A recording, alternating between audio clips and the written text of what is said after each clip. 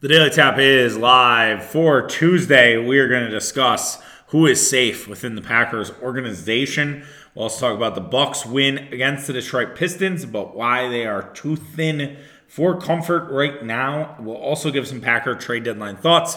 Since this podcast is late, the deadline is going to happen here later today. I don't want you just being like, oh, I have all this deadline stuff, and it doesn't mean anything if you listen a little bit later and anything like that. So that's what it is. And then Tap List, the best November games at the tail end here. Apologize for late. It was a late night at the Titular State. We'll talk about that at the end. Maybe a little Chuck's Corner thrown in there as well. Before we get going, just so you guys know, Tapping to Keg on Twitter, Tapping to Keg Sports on Instagram and TikTok. But for those who are new, that's where we are social media-wise. When it comes to rating and reviewing, we'd really appreciate that. If you are already subscribed, Apple, Spotify, wherever you listen. If you're not subscribed, we are on those platforms. We're also on Google Play. We're on Good Pods. We're really anywhere. Wherever we get your podcasts, we are there. If somehow we're not, let me know. And we're happy to make sure that our podcast is getting fed there. We can work and get the RSS there. But we should be. If they have an RSS feed, we should be getting picked up. So let us know if we're not. We're happy to make those adjustments. All right, let's talk safe ratings and the Green Bay Packers. Green Bay Packers are 3-5. We know this. It's not great. It's not been the best 8-game stretch of Packer history. It's one of probably the worst in Aaron Rodgers' career. We'd have to go back and look at 8-game stretches and see what Aaron Rodgers has been throughout his career. There's a lot of questions around Aaron Rodgers. There's a lot of questions around the Packers organization and how they built this team. I think there's a lot of frustration from the fan base, which there should be. I don't think anyone expected to be 3-5 at this point. I think even if the Packers were 4-4, right? Like, say they had beat the Jets or they had beat the Commanders, and I think people would have taken 4-4 because I think there would have been a general assumption you lose to the Bills, you lose to the Buccaneers. Those are two scheduled losses, and then you had two dumb losses in there, and you could take 4-4. But because it's 3-5, it looks ugly. You're 2 games under 500. You have a long way to go before you get back to the mountaintop. And November is going to be difficult for the Green Bay Packers. And we'll talk a lot about the November schedule. Like, the November schedule is going to be a topic of conversation, but it also means absolutely fucking nothing if you don't beat the Lions. And the Lions is a must-win game, a game that I worried as a trap game to start the year, which it was. There's no way else to look at it. You played the Bills, you played Detroit, and then you played Dallas. And I personally looked at it and was like, okay, the Packers could lose back-to-back games because they're facing this spunky Detroit team who never seems to give up, but that Dan Campbell sort of never give up is sort of running thin. And you see this with sort of these rah-rah coaches, these fire-you-up kind of guys, where once you start losing a bunch, the shit goes stale really quick. So I think that might be happening here with the Lions. They did play well against Miami, but we're not here to talk about Detroit. We're here to talk about who's safe or who's not. And if the Packers continue to lose and shit continues to go sideways, it's not going to be pretty. And there's going to be people that lose their jobs because there needs to be sort of a pseudo rebuild of the Green Bay Packers. I wouldn't call it a full teardown, but some might be advocating for it. I think we talked about it with the Brewers last week or whatever it was, where everybody loves the sound of a rebuild because the rebuild is like this reset. You're like, okay, let's just completely try to figure it out again. I will say that an NFL rebuild is a lot easier than some of the other sports because of the amount of draft picks you have, because of the way the salary cap is. Like, I do think an NFL rebuild can happen a lot quicker than, say, NBA, than, say, MLB for sure. I don't know about hockey. I can't speak on that, but I look at an NBA rebuild, and I'm not necessarily, or NFL rebuild. I'm not saying it's a bad thing. Like, it can't happen. I mean, you look at the Bears, right? You get rid of Robert Quinn for a 4th-round pick. Now you have an additional 4th-round pick.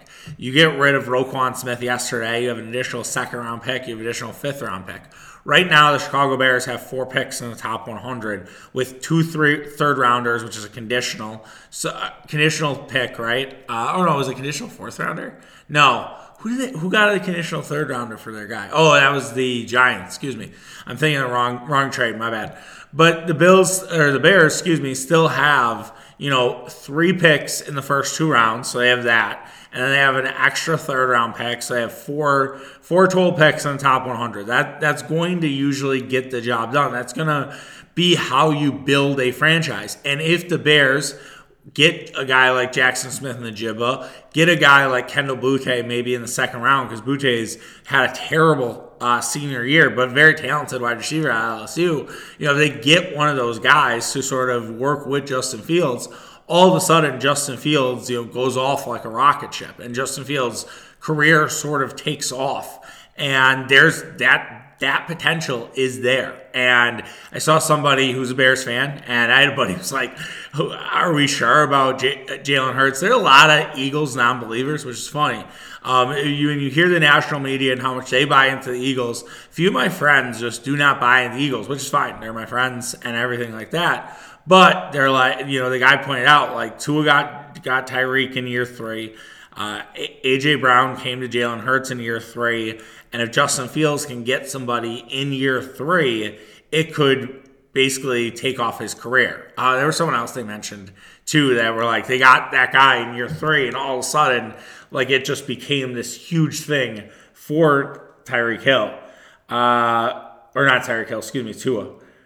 Oh, Josh Allen. He got Stephon Diggs. So we'll see if Justin Fields gets that guy, whether it's a rookie or an actual disgruntled receiver who probably want to play in Chicago. I mean, Chicago is a good place to play. It's a huge city. There's a lot of allure to Chicago, but that's usually not the type of move that the Bears made. So we got off track here. Yeah, we talked a little bit about rebuilds because we talked about the safe ratings and who actually is safe for the Green Bay Packers and who should be feeling maybe a little heat.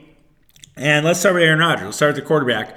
And I think Aaron Rodgers is safer than most. I wouldn't say he is the safest, but I look at that contract and I just don't know how many people are going to trade for it, right? Especially in the AFC, because I don't think the Packers would trade Aaron Rodgers to the NFC.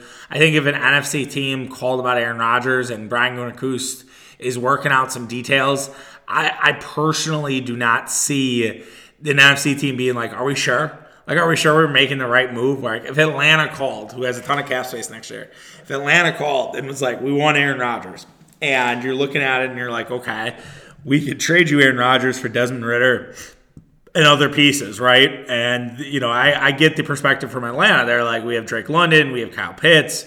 We could essentially give Rodgers another couple years on life because he's in a dome, like it's a big city, he'll be embraced, all this other stuff. And the Packers could look at a guy like Desmond Ridder, who is maybe similar to Jordan Love. I'd have to look at it. I don't know what the similarities, differences between the two guys are. But you look at Desmond Ridder, and it gives you more time with him, and you can build around it versus Jordan Love, where you probably have to pay Jordan Love in 2 years. And what does that contract even look like? I have no idea at this point. And so Atlanta would be a team, but are you really going to trade him inside the NFC? I don't think so, right? It would be Favre-esque, where you would send him to the AFC. And Favre always thought he was going to go to Tampa when they were ready to deal Favre, and the Packers at the last second pulled an okie doke and traded him to the Jets. Jets would be another team that has a ton of young talent, but not a great quarterback. Would the Jets make a move like this? Aaron Rodgers and the New York media would not work out. I just want everyone to know that. It would not be pretty with Aaron Rodgers and the New York media. The way that he talks does not work for New York. I just see that as a complete disaster. But if the Jets were to trade us, some of their young talent, Elijah Moore, right? Disgruntled. Elijah Moore be in that mix. One of their young defensive players or draft picks to the moon for Aaron Rodgers. Now, I think they're not that type of team. I think Joe Douglas, wants to be aggressive, but I do also think that he wouldn't just completely pull the plug on a guy like Zach Wilson and say, okay, we got to go with a old quarterback. I also think the other part about the Aaron Rodgers thing is that you're looking at Russell Wilson this year and how much it has struggled and how much it has been basically a pulling teeth experience for the Denver Broncos. And why would any team want to do that again? Why could any team sell themselves into the idea of an old quarterback coming to revive your team? It doesn't seem like it is the new market efficiency. If Wilson lit it up this year for Denver, if Denver was the toast of the town and Nathaniel Hackett was getting the praise that Brian Daboll is getting right now, let's just say, yeah, I think then we have a totally different conversation today about Aaron Rodgers, right? I think we have a very, very different, like, hey, maybe he gets moved. Jacksonville's another team that came to mind. Now, Jacksonville doesn't have a ton with cap space, but as my friend Eric points out, the cap is fake. It's not real. And if Jacksonville's like, hey, we'll give you Trevor Lawrence for Aaron Rodgers plus some picks, I mean, you have to have a conversation. I definitely think that Aaron Rodgers' trade value, or where he is in the trade value rankings, if you did it Bill Simmons style, is kind of lower than it used to be. And I think some of it's performance. I think some of it is, maybe the way that Rodgers is running the offense versus the way Jordan Love could run the offense. I think Geno Smith plays a factor, right? You can't ignore that shit. Like, you just can't. Like, I try really hard. I realize it's different. I realize it could be apples to pineapples, right? And I love using that phrase, but it's true, right? It might be entirely different with Jordan Love, but seeing what Geno does, you have to consider it, right? And you have to at least acknowledge it that could be Jordan Love. So yes, I still think Rodgers is safer than most. But I do want to point out that there could be potential suitors. Moving on, Matt LaFleur. Matt LaFleur is as safe as it could be. I was trying to come up with scenarios where Matt LaFleur wouldn't, be safe. The Packers would have to lose every game going forward. I still think Matt LaFleur would keep his job. I think people would be pissed, but I think people would look at the body of work of Matt LaFleur and say, all right, this is fine. This is suitable. I think losing all those games might rub people the wrong way, but it would be an overreaction move. And I think you'd at least give LaFleur the first half of next year to right the ship. Also, I don't think you're going to lose all those games. That, to me, isn't like losing 13 straight weeks. Packers are too talented, right? They're going to fall their self ass backwards into a victory or two. So, yes, I don't see any world where Matt LaFleur gets fired or anything like that. I do think that if the Packers were to win only like 6 games, let's just say, I think that his seat gets hotter, and he still might get a full next year to sort of figure this all out. I actually think that consequence that they lose 6 games, the guy we're going to talk about here in a second, and I personally don't think Matt LaFleur is going to get fired. I know I have friends who are frustrated with LaFleur, who don't really like LaFleur, who didn't like LaFleur last year. And it's a little crazy, I'm not going to lie. But maybe they're right. And maybe they were ahead of the market here on, kind of shorting the LaFleur stock. We'll see. But I think Matt's about as safe as it could possibly be. Moving on to Aaron Jones. So Aaron Jones is a very interesting contract. Packers are paying Aaron Jones about $1 million. They're also paying him about 3.5 in bonus. They did that last year too. It was a very Packer-friendly contract. Aaron Jones, definitely a leader of this team, but has a very affordable contract. Aaron Jones, I don't know if he's in trade talks today, but he could be. And it also could be something where the Packers move on from Aaron Jones and begin with A.J. Dillon, because you got to pay Aaron Jones $19 million in the next 2 years. He has $8 million next year, $11 million the year after. It's not a suitable contract for the Green Bay Packers. Do I think Green Bay might try to restructure with Aaron Jones and sign Aaron Jones to maybe a longer-term deal? Sure. If the TV money comes in, $8 million for a running back might not look like anything, and they might be able to look at it and say, okay, we can make this work. We can figure this out. But the running back thing is always a really tough conversation. And how much do you value running backs? I do think that Christian McCaffrey's success last week against the 49ers, while it could be one of one, because McCaffrey, when healthy, is as good of a player as there is in the NFL, has driven up the value of running backs. And I'm sure Kamara, New Orleans is asking for a price tag similar to what Christian McCaffrey got. That's kind of known at this point.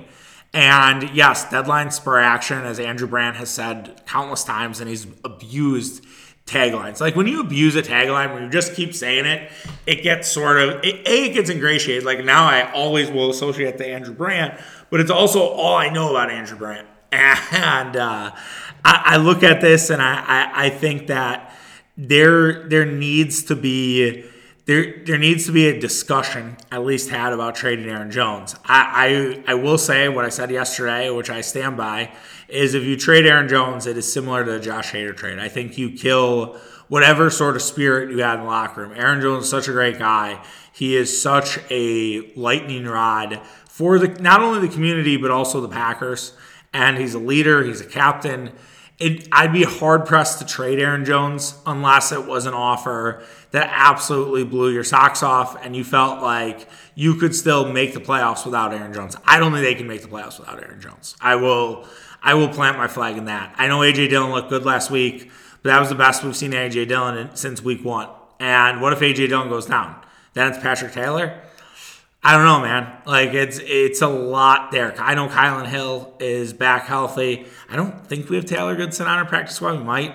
So, like, we have running backs, but I'm not ready to be like, okay, Tyler Goodson, while has a similar RAS score as Aaron Jones, it doesn't mean that he is going to be Aaron Jones, right? So, I would be hard-pressed. I'd say he's kind of safe, just based on contract. Because I do also think that next year they could move on and say, all right, it's A.J. Dillon's team. We're giving the keys to A.J. Dillon. We're going to draft a Jones-like running back to complement him. And then you just kind of start this process all over again until Dillon's contract's up. Then the guy who's the Jones-like running back, he takes over. Like Jahmyr Gibbs of Alabama, for example, is basically Aaron Jones. Like he reminds you a lot of Aaron Jones. If you watch Alabama and you watch how Jahmyr Gibbs, handles the football and catches it out of the backfield, he has a lot of Aaron Jones in him. Now, I don't know where Jahmyr Gibbs will go, probably second round, third round. So it means the Packers will have to, expedite that as a priority, which always worries you because usually when that happens, Green Bay's like, oh, we need a running back in the first 3 rounds. Okay, we'll draft it in the 5th. Right? We'll get a Jahmyr Gibbs guy, but he'll be from like fucking Tulane or goddamn SMU or some bullshit. SMU doesn't run the football. That's a bad example. Who would be going to say? Oh, like Eastern Michigan or like South Alabama. Like that would be the guy we get, not the kid from Alabama. Oh, my only worry with Gibbs, just really quick, and then we'll move on to the next guy, is that he played at Georgia Tech, and Georgia Tech's a run-first offense. He's had a lot of mileage on him, so that's my only concern. It's kind of like a Big Ten running back. But Kenneth Walker, right? Kenneth Walker has probably been the best rookie running back this year. I mean, we don't know with Breece Hall, right? If Breece Hall stays healthy, would have Breece Hall been that role? But Breece Hall's another good example of this. Because Breece Hall, I mean, he had a ton of carries in college and unfortunately got hurt. But yeah, I think Jahmyr Gibbs would be on your board if you were to move on from Aaron Jones, not Aaron Rodgers. For slip there. All right, other safe ranking, we have Brian Gutekunst. So Brian Gutekunst, to me, is, I wouldn't say it's get the fuck out, but it's kind of safe. And there needs to be some questions to Brian Gutekunst about how he built this team. We'll see what he does at the deadline. But the fact that Green Bay didn't have a great plan after Davante Adams and said, all right, we're just going to patchwork this with rookie receivers, was extremely short-sighted and something that Brian needs to own, right? Brian fucked that up. You can't be perfect. We all fuck up. We all make mistakes at work. But Brian's are exemplified because he's the GM of the Green Bay Packers. He's a GM of a team that expected to be a Super Bowl contender without Davante Adams. I hate to compare the Chiefs because it's kind of like comparing the Warriors, and we always look at the Chiefs as sort of the model franchise at this point. They've sort of replaced the New England Patriots in that regard.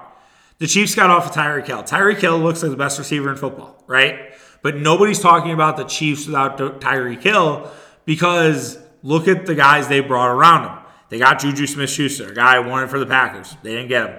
They overpaid MVS. I will admit, I would not have gave MVS $11 million per year, but maybe the Green Bay Packers should have. Just straight up. They should have probably paid MVS. I realize Christian Watson does similar things to MVS, But I think it's worth acknowledging that you could have worked on a deal that would have paid MVS maybe $12 million versus $11 million. Again, I didn't want to give MVS that money, but he's helping the Kansas City Chiefs. They have Mecole Hardman, who they had for years, who is helping out. Again, a lot of fast receivers, basically adding two guys that could match what Hill's production is. They go out and trade for Kadarius Toney. They have an awesome tight end in Travis Kelce. The Green Bay Packers don't have any of that. Okay? Yes, is Christian Watson's inability to stay on the field a huge sort of deterrent of this? 100%. There is a world where Christian Watson has been healthy this entire year and the Packers are 5-3 or 6-2, right? And we're not talking. And it's exactly the same conversation that we're having about the Chiefs, which isn't one. No one's talking about the Chiefs without Tyreek Hill, even though Tyreek Hill is probably having the best receiver season of the year, right? No one's talking about the Chiefs and Tyreek Hill because they're winning. And that's what happens, right? And Davante Adams is having a great year, so don't get me wrong. Like, it's not necessarily this like breakout year for Davante. And in any ways, Davante's been extremely disappointing. So there is that part of the equation as well. And I don't know what it looks like if Davante's on this football team. But the Packers didn't do enough to make sure they were set in the receiver room.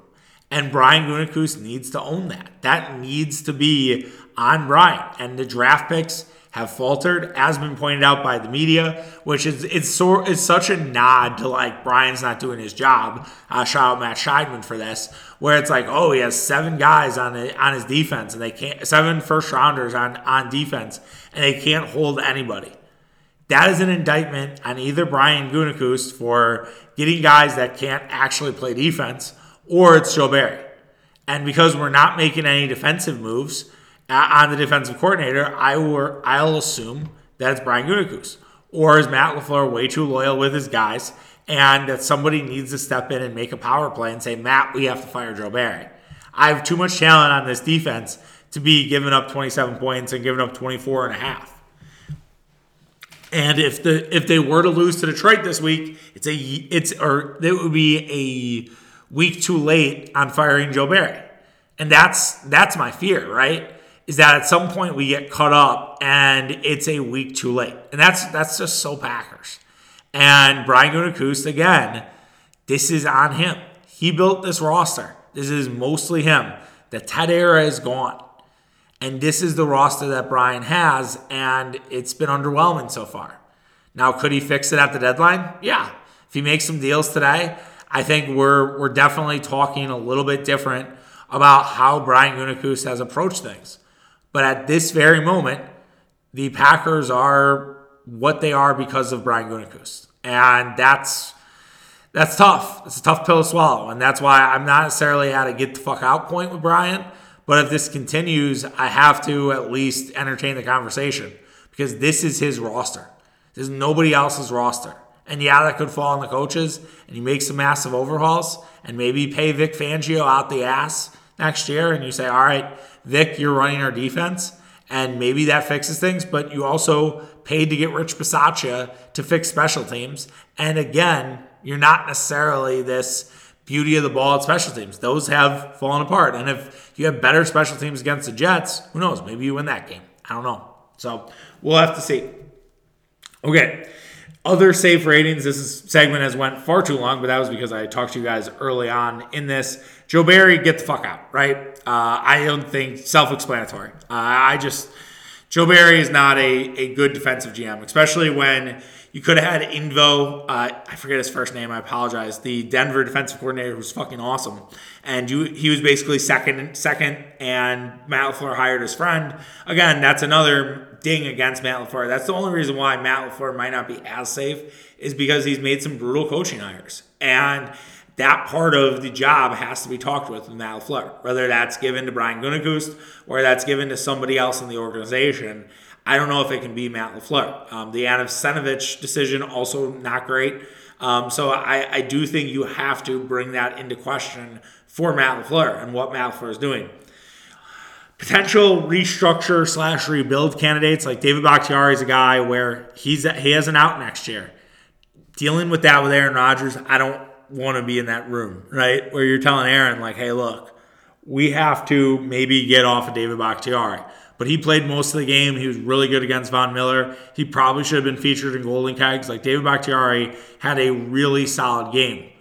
But when you still have day-to-day knee issues, it leaves concern. Now he'll have another game on turf against Detroit before going home to the grass for 2 games. I just wonder how that will work. I wonder if Bakhtiari will be able to make it, because they need David Bakhtiari against Dallas. They need their offensive line to be fully healthy against the Dallas Cowboys. That will be the hardest game for that line. And David Bakhtiari versus Micah Parsons is a heavyweight fight. And we'll see what Micah Parsons is made of. Micah Parsons blows up that game, there will be MVP smoke around Micah Parsons without question. Geno Smith's getting MVP hype. Micah Parsons probably should get MVP hype too. And Dallas looks very good. But that game carries a lot more weight than just Dallas Green Bay, which is a rivalry, but it's taking up a notch. We have turned it to 11. Okay, let me know if there is anybody else worth considering, worth talking about. Hit me up on social, Tab the Keg on Twitter, Tab the Keg Sports on Instagram and TikTok. We can talk on any of those platforms. Go start on Facebook too, Tab the Keg Sports as well. Okay, let's move on to the Milwaukee Bucks. The Milwaukee Bucks are 6-0. Their undefeated season continues. The Bucks look like the most safe bet right now in the NBA. But things are wearing thin for them, where you start to be concerned a little bit. Grayson Allen went down with a knee injury. The Bucks training staff are calling it a knee contusion. You hope it is just that. Sometimes the Bucks have been known to do this. Who can forget the Jabari Parker injury, where I believe they called it a knee contusion there too, and then it was a torn ACL. You hope that's not the case. And I know Allen was back on the bench. He didn't come back in. I don't think he was on crutches or anything like that. So maybe it's okay. Maybe it really is a knee bruise and he just can't move, needs to put some ice on it, needs to rest for that Detroit game on Wednesday, and he'll be back for the weekend with Minnesota and Oklahoma City. Or maybe he needs 2 days and then he's back for Oklahoma City. The Bucks are in a stretch of a lot of basketball and they don't have a lot of players. And this is now getting to the point where it's a little too close for comfort. I'm not saying pack it in. I'm not saying rest guys. But it's going to make things a lot more difficult in the next couple of weeks if Grayson Allen's out for a significant period of time. If Grayson Allen's just out Wednesday, okay, you can survive that. But you don't have a ton of talent right now. You're down Chris Middleton, Joe Ingles, Grayson Allen, Pat Connaughton. Those are 4 rotational players. And this isn't even a depth conversation. This is just 4 major rotational contributors. 4 of our best shooters on the team are not playing right now. And if Grayson Allen's out for a significant period of time, it could mean there are a few Bucks losses here or there. Now, Giannis can carry a team, but I also don't want Giannis feeling like he has to put everything on his back. I don't want Giannis to have a ton of miles in the month of November. Giannis has looked tremendous. Giannis, to me, is I don't even want to say he's the MVP. I was about to. I was like, he's the MVP so far. It's like, it's fucking, 6 games in? Like, we're not doing that. We're not doing it. That's just not happening. But he looks like at an MVP level. Can we say that at least? I think we can say that. He's at an MVP level at this moment, and he's playing really good basketball. But I don't need Giannis to play 35 or 38 minutes because the Bucks have absolutely no one to score the basket. I think they need to work on different offensive rotations if Grayson Allen is out for a significant period of time. I had some buddies who were like, why isn't Mamu Ciasvili playing more? I think that's a fair conversation, right? Why is Serge getting the nod over him? I think Serge had a really good preseason, so they're at least rolling out Serge. But I do think Mamu adds a little more scoring, and can you sacrifice the scoring with some interior defense? Like, can you use Brook or use Giannis and say, all right, Mamu could play because even if his defense sucks, it can filter down to Brook or Giannis, who's there and then playing great defense. The Bucks do have a big 4 right now with Drew Holiday, Giannis, Brook Lopez, and Bobby Portis. They scored 95 of the 110 points today. That's not going to get it done against most teams because the Bucks have a really good defense. Maybe they can do that, and they just beat teams up, and they're able to kind of take them into the gutter, and that's how they win. But the Pistons are scrappy, man. I mean, I was really impressed with Detroit. I came away, honestly, from Monday night being more impressed with Detroit than I was with the Bucks. And it's not even a slight at the Bucks. It's just, okay, Detroit, was down 16 early on. It was a back-to-back. They had just beat the Golden State Warriors. They fought that entire fucking game. And Dwayne Casey, I actually think is a pretty good coach. Not my brother-in-law, my sister, my wife's sister, her boyfriend, he's a Pistons fan. And he was saying how he was like kind of wearing thin on Casey. He's like, I just wish he showed a little emotion. Dwayne has a little bit of that Jim Caldwell face. But Dwayne Casey is a good coach. And, I mean, the fact that he got his guys playing for an entire 40 minutes after a back-to-back, after a great win against Golden State, and they fought that entire fucking game, I can't help but give them credit. I can't help but look at that and say, okay, that's worth acknowledging. That's worth a golf clap, right? And Isaiah Stewart fought that entire game with Brook Lopez and Giannis, and it was kind of something to marvel at. Cade Cunningham, right? He gets his pocket picked late by Javon Carter. Javon Carter hesitates for 1 second, and he needs to be better at that. He needs to just take it to the lane, but he hesitates, and Cade gets back, and he doesn't just allow Javon Carter an easy bucket. Like, that's the type of stuff where you look at it and you say, that's winning basketball. Like, that's how you find yourself in the play-in game, because you win a couple games you're not supposed to, because teams don't want to deal with that. Teams don't really want that smoke week, day in, day out in an 82-game season. So I was impressed with Detroit. I really was. But, yeah, I think going back to the Bucks, it's not a lot. You're just going to need guys to step up, and it's a hard thing to ask, because they're in roles that you do not plan for them. You need more from Javon Carter. Javon Carter is going to need to have, anywhere from 7 to 15 points a game going forward if Allen's out for a significant period of time. You need an occasional good George Hill game. You need Jordan Nwora to not look like he belongs playing for FC Barcelona. Like, you need those kind of guys to step up. And again, to the point, it's a tall task. And I think it's a good thing the Bucks have 6 wins right now. Because if they were to lose tomorrow, or they were to lose to either Oklahoma City or Minnesota, I think that's a better pill to swallow. I think we can understand it. And that's kind of a friendly reminder to Bucks fans. Like, look at right now, this is not the team that will be at the end of the year. So don't overreact if there's a couple losses here that are coming, because it's just tough. It's tough to do it every night.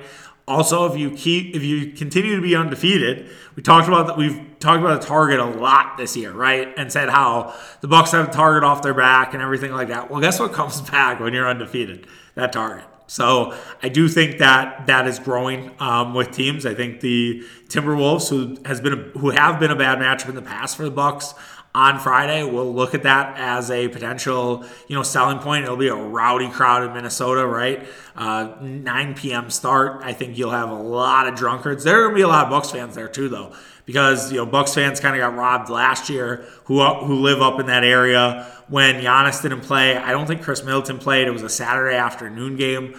So I think now, because you have all the guys playing, obviously not Chris and Pat, but you're going to get Giannis, and it's a 9 p.m. It's an awesome reason to travel. Mitch is going up there, so I'm sure we'll talk to Mitch about that, and then we'll get his Target Center recap the following week. So I look forward to that. Mitch and I, as always, on Thursday for you guys. Tapping the Keg Thursdays. I didn't realize that. How did I not figure that out? All right, let's do a quick Golden Kegs for Bucks Pistons. Golden Keg is something we do for most games. We missed it last week because it's kind of weird to do like back-to-back Golden Kegs. I feel like only one should have the Golden Kegs thrown. I also don't think I'm going to do it for college this year. So I apologize to those who are Marquette fans. It's just one of those things where I'm like, I don't want to overdo it. I think let's just keep Golden Kegs to professionals. And we'll see maybe if we have some. We'll do reviews for Marquette, which, again, I have a bunch of Wisconsin people that follow me now. So on TikTok, at least. So I wonder how that's going to go. But we'll cross that bridge when we get there. Oh, I just squeaked. That was a good squeak. Golden Kegs, I go Drew Holiday, number one. He nearly had a triple-double in this game. He had the step-back three to win it for the Bucks. 25 points, 10 assists, 7 rebounds, Really good night from Drew. He continues to play really well. And if this is the Drew Holiday we have the entire year, the league is in trouble. Now, I don't know if Drew is going to continue this scoring once Chris Middleton's back, but Drew's doing what he needs to do to help this team. He won the Bucks the game really on Saturday, and he helped them win again on Monday night. Just excellent stuff from Drew Holiday. I know his second and third quarters weren't that good, but he had an awesome first, he had an awesome fourth quarter, and that's all that matters. Two kegs, Brook Lopez, another awesome day from Brook Lopez. 24 points. I think he had 9 rebounds. Just a very efficient day. Most of it done inside. That's kind of what I want of Brook Lopez. I realized he had 5 threes on Saturday, but I think Brook Lopez is at his best when he's doing a little bit more inside the paint. He was 10 of 16. Only 5 of those shots were beyond the arc. That's the kind of Brook Lopez night I want personally. I just think he's a better, more efficient player when he's inside the arc versus outside the arc. And if you get that Brook Lopez, it's going to be tough to beat. And I right now, early, very early, Brook Lopez is an all-star. So you can chew on that. And then 1-star, George Hill. George Hill had a couple good games to start the year. Last 2 have been brutal. He's barely scored. He's played 17 minutes. You just need more from that. You just need Hill to be a contributor. I realize we were all hard on Hill in the playoffs. He is a guy that can contribute in the regular season.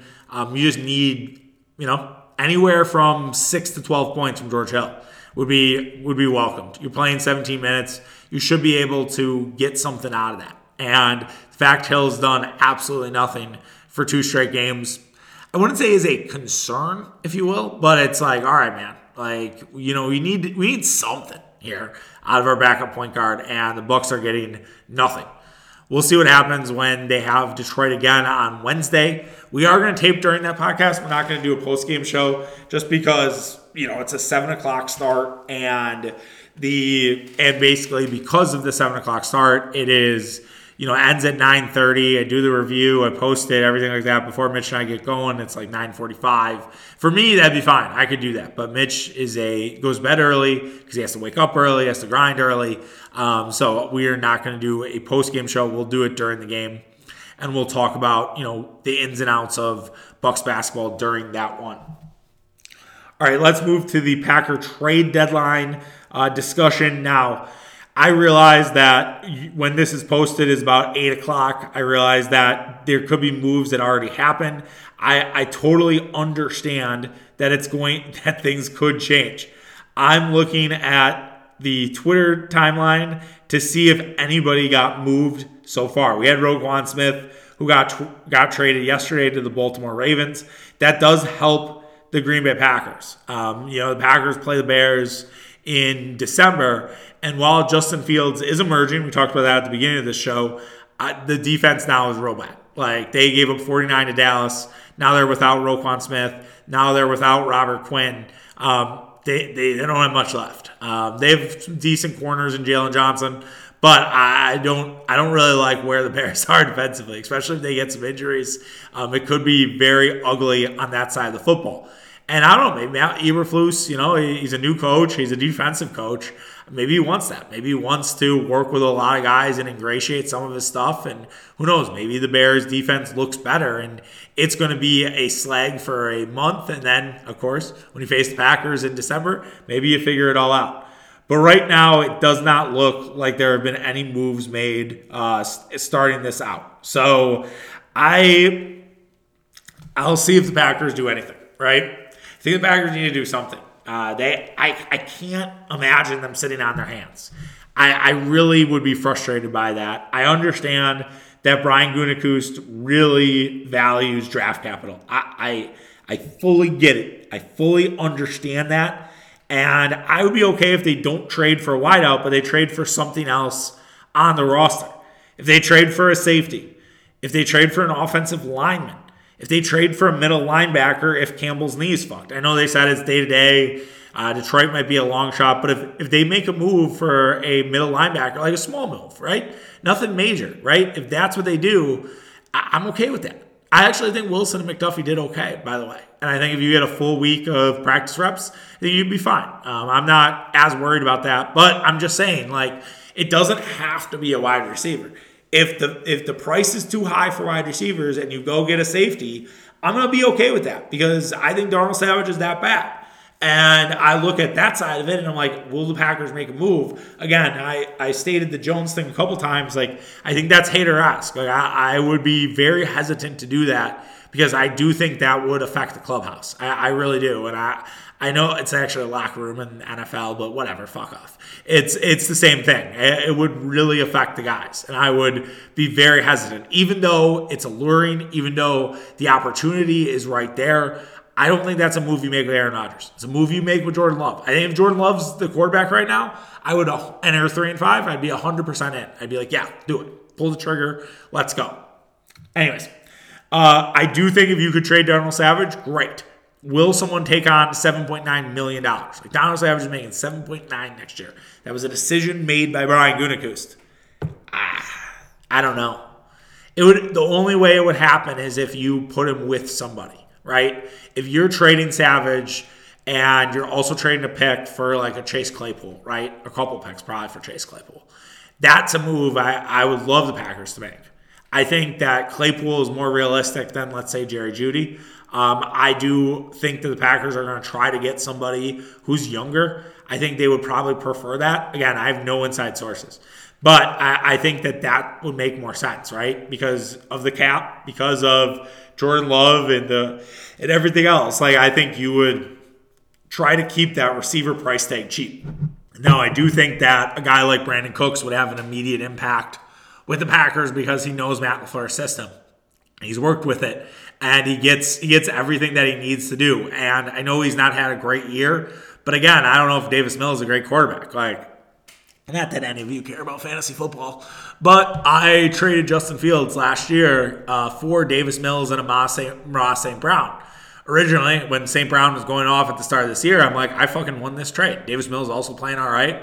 Now Justin Fields has emerged, kind of looks like a guy. Now, the guy who I traded Justin Fields to, traded it to somebody else when he was drunk, hilariously enough. That said, I have a little bit of Justin Fields regret. I'm not going to lie to you guys. And he's sitting on another fantasy team, and my buddies are in that league who are all – there's a lot of Justin Fields today. I'm not going to keep talking about Justin Fields. I'm out. All right, we're done. We're not – I'm putting a moratorium. We're not a fucking Bears podcast. We're not talking more about Justin Fields. We'll see if the Packers make a move. I think if they sit on their hands, it's pretty bad.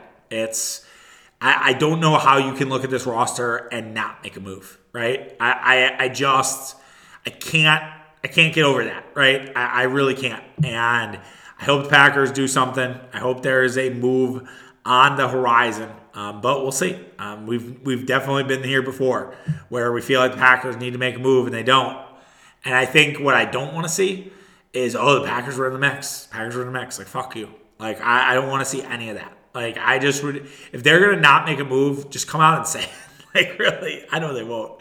But just come out and say it at, like, 12 o'clock that, hey, we're not making any significant moves for any guys. All right, last thing before we ride out, tap list. Like I said, I'm trying to do more, like, tap list and Chuck's Corner stuff. So we have a little more conversation, a little more that's not just, this is sports focused, but it's not. Like, I could do a Chuck's Corner. Maybe we'll do it tomorrow. We'll see how it goes about the Coyotes that are now in the Brookfield area. The reason why this podcast is going up late is because it was like 12 o'clock. I was ready to do the pod, which is a little later than I want to be, but here nor there. And I'm getting ready to go down to the basement to tape. And all of a sudden I hear what I think are like sirens. And I don't really hear sirens that often here anymore. I used to hear it quite a bit on Oakland. And my dog is just going bananas. She is going nuts. She's like ready to fight. And sure enough, I open my back door and I can hear like the cackling of coyotes. Like, it's like a whine. They're loud, man. And if you know anything, my dog's a great Pyrenees mix. For those who don't know, shout out Lil. And producer Lil, also known, if you guys listen to Having the Keg, they hate coyotes. Their goal in life is to fight coyotes. Like their working dog, if they're doing that in the fields, they ward their sheep, they protect their sheep, they protect their herd from coyotes. I didn't realize how much The Pyrenees-Coyote rivalry is there, but if you look it up on TikTok, there are a lot of examples of it. There are good examples. There are also examples of dogs getting into fights, or Pyrenees getting into fights with coyotes. Obviously, I don't want that to happen to my dog. So now, when I take her outside, because I'm here, of course, by myself the rest of the week, I have to basically keep a watchful eye on her because I don't need her getting into a fucking fight with a coyote. I really don't. I do not need that. And who knows? She was kind of spooked Sunday, and I almost now wonder if she saw a coyote and kept him or her away.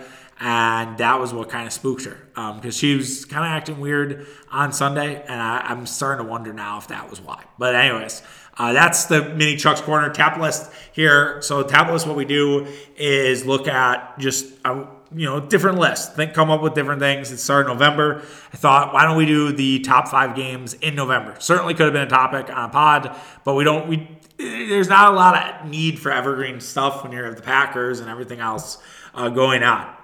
So here's my list of games to be excited for it's a sports fan, but also it's more a Wisconsin sports fan. There's a national one thrown in there. Number 1, Packers-Dallas. I think that even if the Packers lose next week, which I really hope they don't, I still believe that that's a huge game for everybody, right? It's Mike McCarthy, it's Aaron Rodgers. There is a huge element to that. Packers-Cowboys, always good, always delivers. I'm really excited to be there. I'm so looking forward to it. I think it's going to be an awesome football game, regardless of where the records are. It's a rivalry game. To say I've been in a Packer-Dallas game, so I would admit, a little selfish, but I do believe the Packers will win, and I do believe that this will be sort of a game to maybe get the Packers right. Also, the fact that Kevin Burkhardt and Greg Olsen are calling that game and not Buck and Aikman hurts. I'm not going to lie to you. That's a bummer if you're watching it as a fan. If you're not at the game and you have to watch it, Burkhardt and Olsen versus Buck and Aikman is tough for Packers-Dallas. Number 2, USA-England World Cup, Black Friday. I think it's at 1:30. It's going to be absolutely electric. I am so excited for that. Definitely something to look forward to. I think I'm probably looking forward to it more because I don't have to work Black Friday. I've had to work the last 2 Black Fridays. I worked for a retailer, so this used to be an extremely stressful time in my life. To not have it, I didn't really realize it until yesterday. Like, I put out a message on my LinkedIn or whatever, wishing them luck. And which is genuine. I truly meant that. Like, I really do hope it goes well for my former employer. But I was like, man, I don't miss this. I was like, okay, like, I had a nice Halloween. I had a nice day today. Like, who knows? It could be a lot different if I'm in a different working situation. So yes, I get to watch USA England. I will be out. I have something to do on a Black Friday, which usually I don't. Usually Thanksgiving week, besides playing in a turkey bowl and trying not to tear your ACL, it's a quiet weekend for me. But there's a lot going on here, and I'm pretty excited for USA England. And how can you not be? It's a rivalry in its own right. I'm sure there's going to be some aggressive things said about the Queen during that game. And yeah, it should be an awesome day. And hopefully the weather holds up. I think that's really the biggest thing, right? If you had USA England in the middle of summer, it would be an absolute shit show of a day no matter what. When it's in the middle of winter, it's all dependent on how that weather is going to look. Number 3 I have is the Packers and Philly.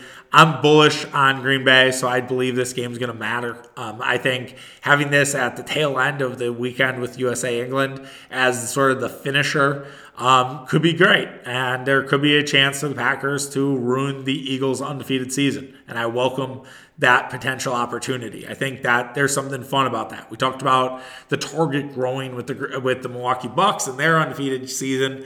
I think it's only bigger for Philadelphia now. Philadelphia has a target. Like, right now, there is a huge target to Philadelphia and what Philadelphia is. Number 4, Bucks-Cavs. You can pick either game. Bucks and Cavs play twice. They play, I think, next Wednesday. Yeah, next Wednesday is Bucks-Cavs, and then they play on Black Friday. So, wow. Loaded fucking weekend of sports for all of us Black Friday weekend. And yes, I think those are huge games for the Bucks. Good measuring stick game for the Cavs. I just want to check in on the Cavs. Are they a top 4 team in the East, or are they in that second tier? Are they in the tier with New York and Atlanta, or are they actually a team that we need to consider as a potential top 4? Donovan Mitchell looked great on Sunday, but I do wonder, was that potentially because Mitchell wanted to send a message to the Knicks? You have to at least consider that, right? The Knicks were involved in the Mitchell thing. Mitchell's a New York guy. Did he want to kind of put it to the Knicks? I kind of think it's more that versus he had just this awesome game. I think it was him sending a message than anything else. But those Bucks-Cavs games, to me, are the most fascinating games on the Bucks schedule. Like, I know they play the Sixers again. They play the Bulls. I'm trying to think. They have a couple other. They have Hawks again on Monday night. But I look at that game, and I feel like either Bucks-Cavs game are interesting. I'm going to cheat with the 5th one and put 2 college basketball games worth watching. College basketball starts next week. We'll talk, I think, about Marquette and Wisconsin and UWM and Green Bay. I know they don't call it UWM anymore. I don't really care. It's just, it flows off the tongue a lot easier than Milwaukee. But anyways, we'll talk about that on Friday. I think I'm going to do that for Friday's show. Get us all ready for college basketball, which is crazy that it's here already. Marquette Baylor, it's an awesome measuring stick game for Marquette. I'll be in the house for that one. I didn't put Marquette Purdue because I've seen Marquette Purdue a couple times. I just want to see Marquette against this Baylor team. Shaka Smart obviously has experience coaching against Scott Drew at Texas. I don't know what Shaka did against him. I'm sure I'll look that up when we get closer and closer to the game. But yeah, it's a great opportunity for Marquette to send a statement. I mean, if you're able to beat either Baylor or Wisconsin or both that week, that's fantastic. That sets Marquette up for success right away. And if you were able to beat Baylor on Tuesday, obviously you want to beat a rival in Wisconsin, but that becomes a more house money game for the Marquette Golden Eagles if you beat Baylor, right? Then it's like, you don't necessarily need to beat Wisconsin. You want to beat Wisconsin, but you don't have to on that Saturday afternoon. As for Wisconsin, the Wisconsin-Stanford matchup at American Family Field, which they've tried to sell the shit out of. I can't tell you how many ads I've gotten for that. I'm fascinated to see how it works. I'm fascinated to hear from people who go. I have a couple buddies who are going, how it will look. I will probably tune in a little bit for it, I'll admit to you. But I don't have a ton of interest in it. I at least am fascinated. If it works, I will be a little more salty about Marquette not being involved. I think that was kind of a joke that Marquette wasn't included in this. I realize you want to be inclusive and include women's basketball, and you should. And women's basketball is definitely worth bringing to the forefront in college basketball. It's something that more and more people care about, and I think the product has gotten better, in my opinion. I don't watch it, but I know people enjoy it, and I'm not going to shit on that. So I'm going to acknowledge that while also saying I think Marquette should have been, this all day thing on Saturday. Like, why wouldn't you just do it on Saturday? I realize you have college football, and that's why for Wisconsin, but why don't you do Wisconsin on Friday and Marquette on Saturday? Seems too logical. Seems like it would make too much sense, right? You have the court already fucking down. Why not, right? Try to sell more tickets. It's here nor there. But yeah, I'll be fascinated to see how it works. The Wisconsin-Stanford matchup doesn't do a ton for me. But it'll also be a good way to know what we have with Wisconsin as Marquette fans, right? What are we seeing from this Wisconsin team this year, and what are they about? And like I've said with Wisconsin, we'll talk a little bit about them during the year. All right, this podcast went way too long. Too much Justin Fields, personal stories, the whole thing. I hope you guys enjoyed it. Was shot out of Canada today. I do like taping in the morning. If I could tape at like 5 a.m. and get it so everyone has it on their morning commute, that'd be great. But I understand why I have to tape at night. It's awesome to talk to you guys, and I hope you guys enjoyed this one. We'll talk about the deadline. We'll talk about storylines for Packers-Lions. We'll see if there's anything else that comes up, bubbles up today. Rodgers, McAfee always seems to be something, right? So we'll see what happens. All right, take care, guys. Have yourself an awesome Tuesday, and we'll see you tomorrow. Peace.